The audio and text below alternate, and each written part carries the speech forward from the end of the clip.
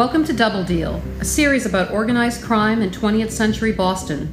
The stories of our central character, Richard Tchaikovsky, the criminals, the crimes, and the law enforcement officers who ruled the streets. Nina and I will be your guides through the darkest streets of Boston, telling you the true stories of criminals, crimes, and lies. Hi all, today we're going to be discussing some of the robberies and the men believed to have committed them in and around the Boston area in the 1930s. A few of the men we're discussing today would later be convicted of the Brinks heist of 1950. Jack Red Kelly, my father's mentor, ran with a few of these men, so we thought it would be interesting to have one last look at what Jack might have been up to prior to the thefts we covered in our first episode, and what he learned from their errors. A constant student of crime, Jack studied other crimes not to replicate them, but rather to not repeat their mistakes. Well, if Jack hadn't been smart enough to separate himself from the men and women we're talking about today, we might not be doing this podcast. True, but I suspect Dad would have still managed to tangle himself up with other interesting characters to give us more than enough to talk about. So, Nina, who or what are we covering first?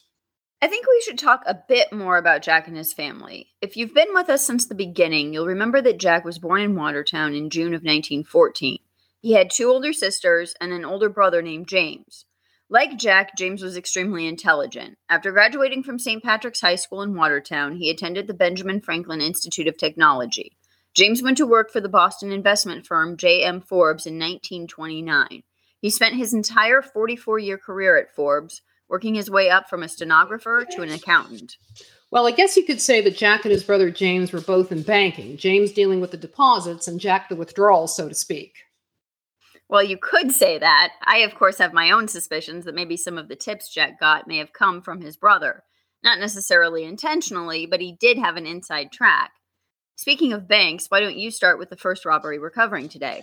The first heist we're going to look at is the Brookline Trust Company on October 2nd, 1933. The getaway car drove up to the front of the bank. 5 men exited the vehicle, leaving the driver behind the wheel. 2 men stationed themselves at the entrance of the bank, while the remaining 3 entered. They ordered 10 customers and the bank employees to line up against the wall and held them there at gunpoint. One of the robbers ordered a teller to open the door to the rear of the bank. Once inside, he swept piles of bills totaling $20,000 into a black bag. In the meantime, a female clerk was able to sound the alarm for the police. A lone policeman arrived, but he was quickly disarmed and forced against the wall with the other hostages. Another man who was parked out in front of the bank leaned on his horn to alert the police himself, but he was stopped by one of the men waiting outside. His compatriots quickly exited the building, got in the waiting car, and raced off towards Boston. The getaway car was reportedly abandoned in Roslindale the following evening. It had been rented from a company in Cambridge by a man using a fake ID. He reportedly said that he was going to a funeral upstate. The odometer showed that 73 miles had been put on the car since it had been rented. The vehicle was dusted for fingerprints, but nothing useful was found. The assistant treasurer took a heart attack while on vacation in Maine. Less than 2 weeks later, he was only 50. All roads lead to Maine. I know. So, Nina, what similarities did you find between this holdup and some of Jack's? Well, the professionalism struck me at first, that and no violence used. 2 of Jack's trademarks. One thing that was different was their use of a rental car. As you'll see, though, what really stood out to me was the pattern. Unlike in Jack's later jobs, this crew seemed to do 3 jobs close together and then take a break, which leads us to the next robbery a little over a month later. On November 11th, 1933, the First National Bank of Northeastern was robbed by 3 men just as the lone employee was returning from his lunch break.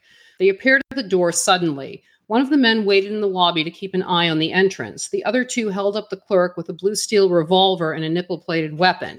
The shorter man, at 5'7" and weighing 160 pounds, vaulted over the counter, scrambled over the grill, and ordered the clerk to open the vault. Covered by the 2 weapons, the clerk obeyed. The second robber was described as 6 feet and wearing a dark suit. The amount stolen was estimated between 10 and 12 grand, mostly in 20s and 10s. No clues were left behind. The clerk was then ordered into a small back room and told to stay there for 5 minutes. He was not locked in or tied up, so he was able to contact the telephone operator right away rather than the prescribed 5 minutes. The only clue the cops had to go on was that of a local gas station employee who observed a faded blue sedan parked nearby at 11:50. When he returned from his own lunch at 1:30, the car was gone. This is where I start to get suspicious about inside information being passed. How would the thieves have known that the clerk was alone that particular day? It was not a normal practice. The other employee was out that day at a meeting in Boston. It was the day after payday, and the local factory that used the bank had paid their employees by check. That meant that the factory employees would come to the bank to cash those checks after they got off work on Saturday afternoon. So in theory, the bank would have extra cash on hand for that purpose, but maybe they didn't. It was the height of the Great Depression after all. Obviously, most of the robberies we're covering this season, at least the ones pertaining to Jack, were successful due to the inside information or having someone on the job. We know for certain in the case of the 1968 Brinks robbery that it was one of the guards. There is, of course, the possibility that there may have been a single person feeding information on multiple robberies, but let's not openly speculate on who that was. What's our next job? On December 4th, the Quincy Trust Company in Wollaston, the same one Billy Aggie would rob some 20-plus years later, was held up by 5 men a little before the bank closed at 3 in the afternoon. A local attorney walked in on the holdup and was hit in the back of the head with the butt of a pistol twice when he hesitated to drop to the floor as ordered by the thieves. All of the money was scooped out of the cash drawer in the commercial department, totaling about $20,000. 7 $2 bills were left behind, leading the authorities to believe that the thieves were superstitious. $5,000 in checks were also left undisturbed. The vehicle was later found abandoned in the Hyde Park section of Boston. The license plates had been reported stolen in Cambridge the month prior. The stolen vehicle with the stolen plates are definitely reminiscent of Jack's later jobs, and the superstitious bit with the $2 bills. Remember the case from the Shawmut Bank robbery? That Roslindale guy was convicted because a handful of $2 bills were found in his wallet. No witnesses to ID him, nothing, but he still went away. The fear of $2 bills was justified. As for the plates in the vehicles, we know that in every one of Jack's robberies, the cars and the plates were stolen. More than just superstitious when it comes to the $2 bills. The authorities believed that they'd finally put an end to the bank holdups with the capture of the Millen Faber gang in February of '34. The gang had gone on a 2-month crime spree that resulted in the murder of 2 cops. 2 more men were shot but survived. After robbing a bank in Needham of more than $14,000, the trio also kidnapped the treasurer of the bank. The kidnapped victim was freed after being forced to cling to the running board of a stolen black sedan during their getaway. A much younger Joseph Deneen was there to save the day. You might remember Deneen from our episode about the Brinks heist in 1950. Magically, he had written about the case almost exactly as the trial testimony of Specs O'Keefe would read 2 years later. Joining him in solving the Millen Faber gang was another journalist named Lawrence Goldberg. The 2 men later received $2,000 each from the governor as a reward for their services. The man who turned the Millens into the police got nothing. But the authorities were wrong in their assessment. Not 1 month later, the $26,000 payroll of the Diamond Shoe Company was robbed at 9:45 in the morning by 5 men in a sedan. 2 of them were armed with submachine guns, 2 with shotguns, and 1 with a revolver. The payroll was in 1 large canvas bag weighing about 50 pounds. The money was being transported in a car that had Home National Bank painted on the back doors. Now that sounds like a Jack robbery. No question. The robbers arrived about 30 minutes before the bank car passed by. 2 men got out and waited at the street corner. 2 men stayed in the sedan with the driver, who would drive 50 yards in one direction, turn around, and drive 50 yards in the other direction. Instead of making anyone suspicious, it appeared to the casual observer that a driving lesson was taking place. He almost hit a pedestrian at one point, but didn't respond to the young man yelling at him. The bank car was now 20 minutes behind schedule. As it finally turned the corner and it came into view, the driver of the robber's car backed up and forced the bank car over to the curb in front of the office of the Lawson Coal Company. The 2 robbers who were standing at the corner walked up to the bank car and took positions on either side of it. The other 2 men hopped out of the car. The driver remained in position, holding a machine gun in front of him. The bank messenger was armed, but was quickly forced to drop his gun when threatened by one of the robbers who grabbed it. Another robber reached inside the bank car and grabbed the canvas bag. Another car rounded the corner, but he couldn't have been moving that fast because another robber grabbed the keys out of his ignition and told him to be quiet. Meanwhile, the front tires of the bank car were slashed by one of the men with a shoemaker's tool. The robbers overlooked another payroll bag in the back of the car. This one was intended for the Douglas Shoe Company, but only contained $733. The thieves fled the scene in the same car they arrived in, but not before a witness got the number and the license plates. The plates had been stolen on March 21st and didn't belong to that car. The police were on the scene in less than 3 minutes, but by then the robbers were long gone. Headed back toward Boston, planes were sent up to try to find them from the air, but they were unsuccessful. The money was, of course, untraceable. There had also been $586.91 in silver and copper in the bags. A sedan was found in the Atlantic Street section of North Quincy the following evening. It was unmarked, but a set of brand new 1934 Maine license plates were found in the back seat. They were traced to a man from Auburn named Israel Weiner. Weiner claimed that the car had been stolen in Boston more than a week prior. Fingerprints experts were unable to find anything useful, and it was later determined that the vehicle found in Quincy was not the car that had been used in the robbery. A few days later, Nicholas Gaeta, Ernest DeAngelis, Francis Healy, and Philip Massa were arrested in connection with the robbery as accessories before the fact. Gaeta and DeAngelis were freed on bail on April 9th. The next grand jury was scheduled for June, but it appears that nothing ever came of that case. Months passed, another pattern that matches Jack's. 3 jobs, then a break, then another job. On Friday, August 10th, 1934, an armored car was robbed of 2 payrolls outside the Union Old Lowell National Bank on John Street. The theft took place shortly after 9 a.m. It was conducted so smoothly that the bank guards in the car didn't even know they were robbed until they had made their next stop. They went to get the next payroll for delivery from the back of the car and realized that 2 payrolls were missing. One was a little over $14,000 that was set to be delivered to the Lawrence Manufacturing Company of Lowell. The second was a much smaller payroll of $16.70 for the Royal Worsted Company. Thinking that maybe the bank had made a mistake, the guards returned there, but it wasn't a mistake. Another one I would say Jack was involved in. I wish I knew who he was working with, though. Me too. This one reminds me of 2 jobs that we've talked about in previous episodes. The Thompson Wire Works in Mattapan in 1947, where $20,000 was taken while the guards were delivering another payroll. The other job it reminds me of is Danvers. The armored truck parked in front of a drugstore on the square after making a delivery, and the guards jumped out for their usual mid-morning break. While they were inside getting their coffee, 3 men broke into the truck. They transferred over $600,000 into a waiting Buick that was double parked and sped off at 85 miles an hour. Now tell us what happened in the Lowell armored car robbery. A witness reported seeing 2 sedans pull up beside the armored car. A man dressed in a uniform similar to the one worn by the bank guards exited one car. He opened the back of the armored car and removed the 2 boxes of payroll. He got back into the sedan and the 2 cars sped off towards Lawrence. As the police tried to reconstruct the crime, they concluded that the thieves must have had inside information in order to pull off the crime. Their theory was that the robber got inside the back of the car while the guards were in the bank. Insurance required 3 guards only if the money carried was more than $25,000. Since the total was less than that, only 2 guards were assigned to the route that day. This was the first time in months that this had been the case. One guard carried the boxes out of the bank while the other protected him.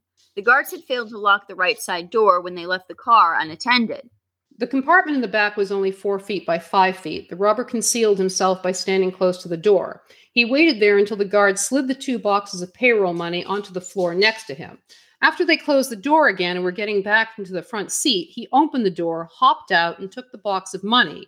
He closed the back door exactly the same moment the driver closed his door. Neither of the guards heard a thing. The guards had the box for their next stop in the front seat with them, so they didn't even notice that anything was missing until after they dropped off that payroll 20 minutes later. The empty cash boxes were found in Medford on Friday afternoon by some schoolboys. 40 cents had been left in one of them, and the boys were each given a dime as a reward. The 2 sedans were later discovered to be both rentals. One had been hired from the Mount Auburn Garage in Cambridge. The other had been hired from an agency in the South End. In both cases, the name and address given were false. A man had called the Cambridge Garage on August 9th and said that he'd be keeping the car overnight. The Boston rental car was found in Somerville late Friday night. But for the police theory to be true, that implied that the thieves had inside information about when the armored car would arrive for pickup, how long the guards would be in the bank, and that there'd be only 2 guards instead of the usual 3. The fact that the payroll was less than $25,000 makes sense to me because it was August and people would have been on vacation, so that's fewer pay packets you're sending. Anybody could have deduced that. But some of the other parts make me think again that it was an inside job. Maybe upper management didn't have the funds to cover the payrolls, or there was fraud going on. The following morning, a 23-year-old named Carol Smith was arrested at his home in Lowell.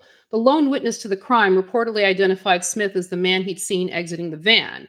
Smith was held on $20,000 bail, significantly less than the $75,000 the police chief had requested. The trial was expedited, and by Thursday, the charges were dismissed. Talk about rights to a speedy trial. 5 days and it was all over. After that failure, the investigation turned south to Rhode Island. In the meantime, the company insuring the payroll launched their own investigation. Nothing was mentioned for months. On November 30th, 1934, the former VP of the bank in Lowell was found lying face down in his hotel room in New Hampshire. The smoking revolver he'd used to shoot himself in the head was nearby.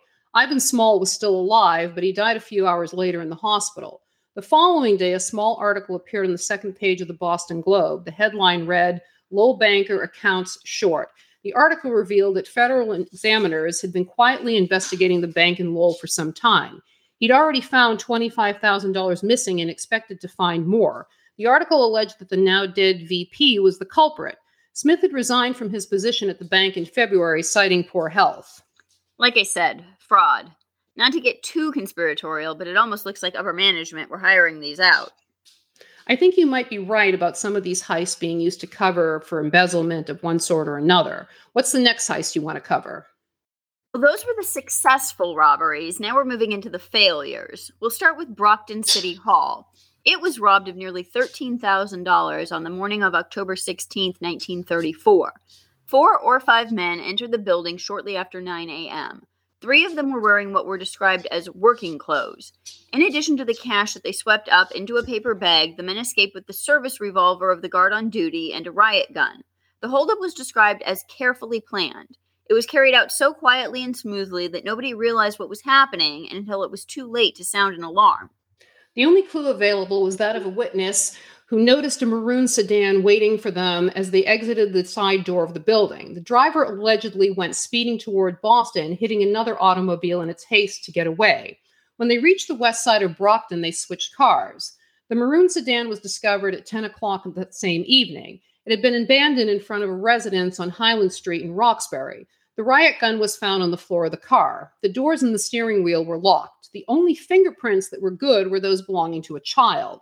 Detectives speculated the thieves were professionals who had worn gloves. This one reminds me a bit of Billy Aggie. There was a degree of professionalism to it, and it looks like it has a lot of parts in common with the other jobs we've mentioned. No violence, no real clues for the cops to follow. But something went wrong this time. The following day, 2 warrants were issued in Brockton City Court against Vincent Gagan, aged 36. Yes, the same Vincent Gagan from the Brinks heist. One warrant charged Gagan of assault with intent to kill the guard on duty. The second warrant charged him with armed robbery of the clerk in charge of the office when it was robbed. The police went to arrest Gagan, but he spotted them waiting for him and fled in his wife's car, leading them on an 80-mile-per-hour car chase through Dorchester, South Boston, Roxbury, and the South End. Gagan eventually ditched the cops in the back bay. Meanwhile, police arrested another one of the Brinks boys, Thomas Sandy Richardson of Quincy. He was held as a suspicious person. At the arraignment, Sandy tried to argue that bail should be reduced because he was already out on bail for stealing rent money from a girl in Somerville. The judge rejected this argument, saying all the more reason the bail should be heavy. Can't blame him for trying, even if his excuse was completely fucked up. At least he tried. Gagan and Sandy were also suspected of participating in the Diamond Shoe payroll robbery in March. Gagan had a long police record dating back to when he was just 8 years old for malicious destruction of property. He was placed in Shirley School on charges of armed robbery in 1924 and paroled in June of 26. In October of 33, Gagan was discovered in Medford doing a break-in. He'd entered the building through a broken window in the back of the building. He had license plates on him. Bail was set at $3,500. The following month, Gagan was arrested in New York City for violating his bail by leaving Massachusetts. 6 months later, he was sentenced to 6 months for a hit and run, which he obviously didn't serve because he was out and about getting into more trouble. On October 18th, the police found Gagan's car abandoned in the South End. It was registered to his wife. A brown coat found in the car was sent to the lab for any possible clues. As the days passed and Gagan's arrest seemed less and less likely, the police announced that they had discovered that Gagan had been taking flying lessons in East Boston Airport for several months prior to the Brockton City Hall holdup. They speculated that Gagan had boarded a plane and taken off for parts unknown. He would have been much better off if he had done that. As always, none of these theories make any sense. No wonder the cops never solve any crimes. Seriously, why would you need flying lessons in order to board a plane flown by someone else? Talk about grasping at straws. Every time. But instead, Gagan was discovered in Winthrop on November 1st, apparently by accident. A warrant had been issued to narcotics agents to search the house where he was staying. When they arrived, Gagan and a friend, James Berry, attempted to escape out of a second-floor window, leaving the two women in the house behind. The authorities came up empty on the drugs, but seized a paper bag containing about $1,700 stuffed in a sewing machine drawer. Gagan, Berry, and the two women professed ignorance of how the money came to be there, and not one of them would lay claim to it. Talk about picking the wrong place to go on the lamb. They were held on a technical charge of larceny from persons unknown. Gagan lied about his identity to the police in Winthrop, giving them the name Edward McLaughlin. Was he imitating Punchy? He was sent to Boston to be fingerprinted and still managed to keep the con going. He almost got away with it too, but the newly appointed police chief in Winthrop asked for help from Boston to make positive identification before bail was granted. Two cops from Boston sent to Winthrop identified Gagan as wanted in the Brockton City Hall robbery. Meanwhile, Winthrop police obtained a second warrant to search the house again. When they returned, the women who had been with Gagan when he was arrested had disappeared.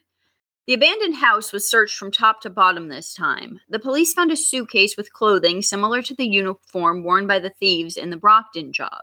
They also discovered two sets of 1934 license plates in the cellar, one from D.C. and the other from Rhode Island.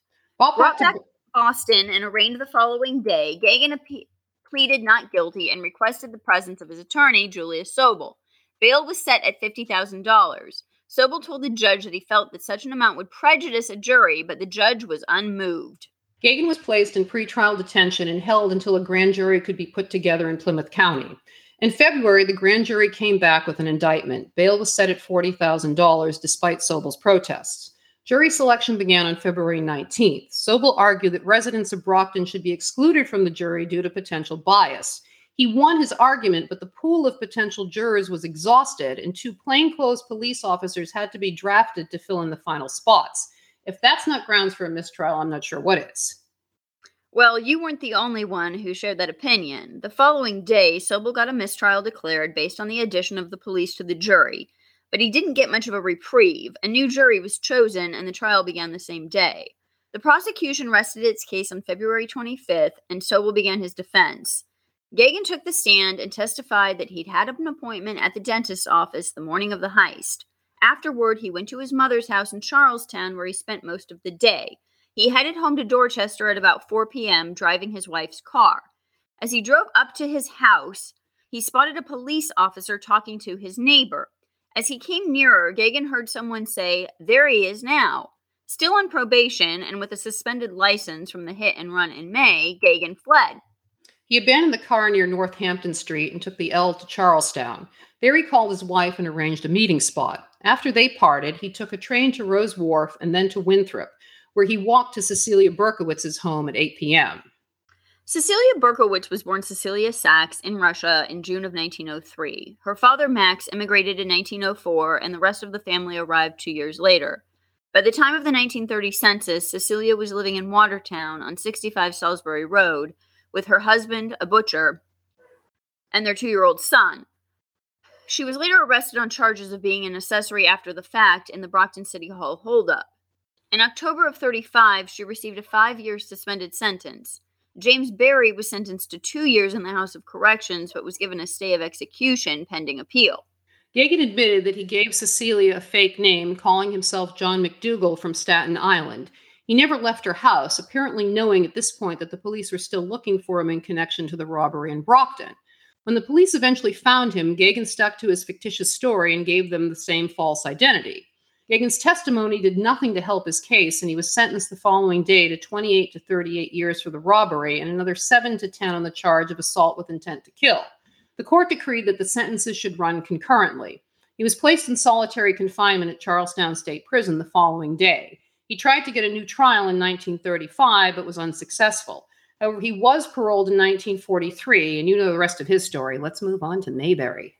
You just like saying that. Well, on October 16, 1936, 3 men robbed the payroll of the Mayberry Shoe Company in Rochester, New Hampshire of $10,200. The paymaster exited his car with the money for the afternoon's payroll. Another employee was there to meet him, but both men were held up between the car and the factory. 3 men emerged from a parked car with its motor still running, snatched the bag of money from the paymaster, and quickly made their escape. Neither man had a chance to react. The event happened so quickly that it was unclear if there were 3 or 4 thieves in total. All roads lead to Maine, so of course the car had Maine registration plates. The factory was close to the Maine border, so this wasn't exactly surprising. I want to make some bad Andy Griffith joke about the whole Mayberry thing, but I'll spare our listeners. The following Monday, the police from Boston sent photos of Tommy Callahan to the local authorities.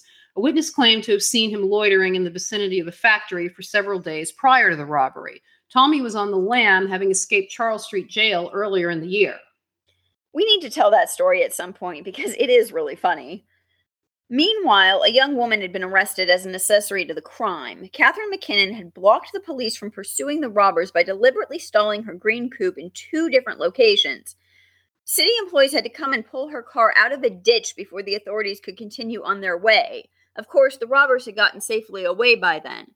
But when police checked the registration on Catherine's vehicle, they discovered that it was not registered to her, but to a man believed to be a friend of Tommy Callahan's, John A. Bolton, a.k.a. James Barry, the same James Barry who had been arrested with Vincent Gagan and the narcotics raid in Winthrop back in 1934. In the vehicle's trunk, the police found 3 felt hats, 2 checkered topcoats, a large zipper bag, a blanket, and 2 pillows. Catherine denied knowledge of any of the items or the events surrounding her arrest. Unable to pay the bail of $15,000, Catherine was held on charges of being both a principal and an accessory after the fact. The trial began on February 23, 1937. Pretty and auburn-haired Catherine pleaded innocent to the charges. Jury selection was completed in 90 minutes, and the jurors were transported to the scene of the crime after lunch. While Catherine's attorney and the judge were waiting for the jury to arrive at the scene of the crime, the defense attorney's car crashed into the judge's car. The judge was uninjured and seemed more amused than upset by the incident. Really, you can't make this shit up. The return to court that afternoon brought more revelations. The Henry McKinnon named in the charges turned out to be Henry Baker, who you'll also probably recall from the Brinks case in 1950. The authorities alleged that Baker was a member of the Gusting Gang. Henry had a record dating back to 1924, when he'd been arrested for breaking and entering and sentenced to 5 years. Catherine told the court she had met Henry in a nightclub. Baker had taken her to an apartment that he claimed belonged to a friend who she never met. Henry told her he was a drug salesman, and Catherine claimed to never suspect otherwise. She did admit to hiring an apartment for him in Quincy and placing the bills in her name, including a telephone line. There is no shortage of suckers. Then the payroll guard, Whiteman, was put on the stand. Catherine's attorney reduced the man to near tears when he got Whiteman to confess that he'd had an ongoing relationship with Catherine's sister for about 5 years and had been paying for her apartment in Boston for the previous 18 months. Whiteman wasn't the regular guard, but had been substituted at the last minute because he was free at the time of the payroll delivery. The couple had had a fight the night before the robbery, and Whiteman had threatened to leave the country and take work in Canada. This was apparently not the first time he'd made such a threat. Catherine's attorney also elicited from Whiteman that he was estranged from his wife and was in court for non-payment. The goal with this line of questioning was to make it appear that Catherine had a good reason for being in Mayberry at the time of the robbery, the reconciliation of her sister and her sister's boyfriend. What a fucking soap opera. The jury deliberated 4.5 hours before finding Catherine McKinnon guilty on March 1st, 1937. She was sentenced to 3 to 5 years in state prison. Neither Henry Baker nor James Barry had been found by then. Exactly 1 month later, an anonymous phone call led the Cambridge police to a parked car on the corner of Massachusetts Ave and Linden Street. Inside the car was Henry Baker. At first, Baker gave his name as Henry Banning and a fake address in Worcester, but fingerprints soon proved his real identity. Henry had been arrested in Brookline in September of 1935 and charged with breaking and entering the apartment of Brown University's baseball coach. He made the $15,000 bail and had been on the lam ever since. Baker was described as having a large scar on his chin and several front teeth missing. This description matched that of one of the robbers in the Mayberry payroll robbery. Henry told the police that he had been staying at the YMCA in Cambridge. There, the police found a typewriter with the beginning of a letter reading, "Dear Catherine." He was writing to her in prison. It was true love. I told you it was a soap opera, but he didn't send her any canteen money. He couldn't. All he had were the slugs he was using in the phone booths. A freaking cheap bastard. 10 days later, Henry Baker was sentenced to 4 to 6 years for defaulting on his $15,000 bail. Catherine served her time in the state prison in New Hampshire as a housekeeper for the prison warden and his wife. In 1944, Henry was arrested in Los Angeles for dodging the draft. He and Catherine married in 1952. Henry passed away from pneumonia in 1961 while serving a sentence at Walpole for the Brinks job. Catherine Sybil McKinnon Baker passed away in 1994. To put a nice bow on the end of the story, Whiteman and Catherine's sister eventually married too. Oy, I'm so glad this saga is over. Well, after hearing the early stories of Baker and Gagan, do you honestly believe they planned and pulled off the Brinks heist? Well, I certainly have my doubts. We hope you join us again next week when we will be covering the planning of the Plymouth mail robbery. As always, thank you for listening. Please follow us, leave a review, and share an episode with a friend. Bye. Bye.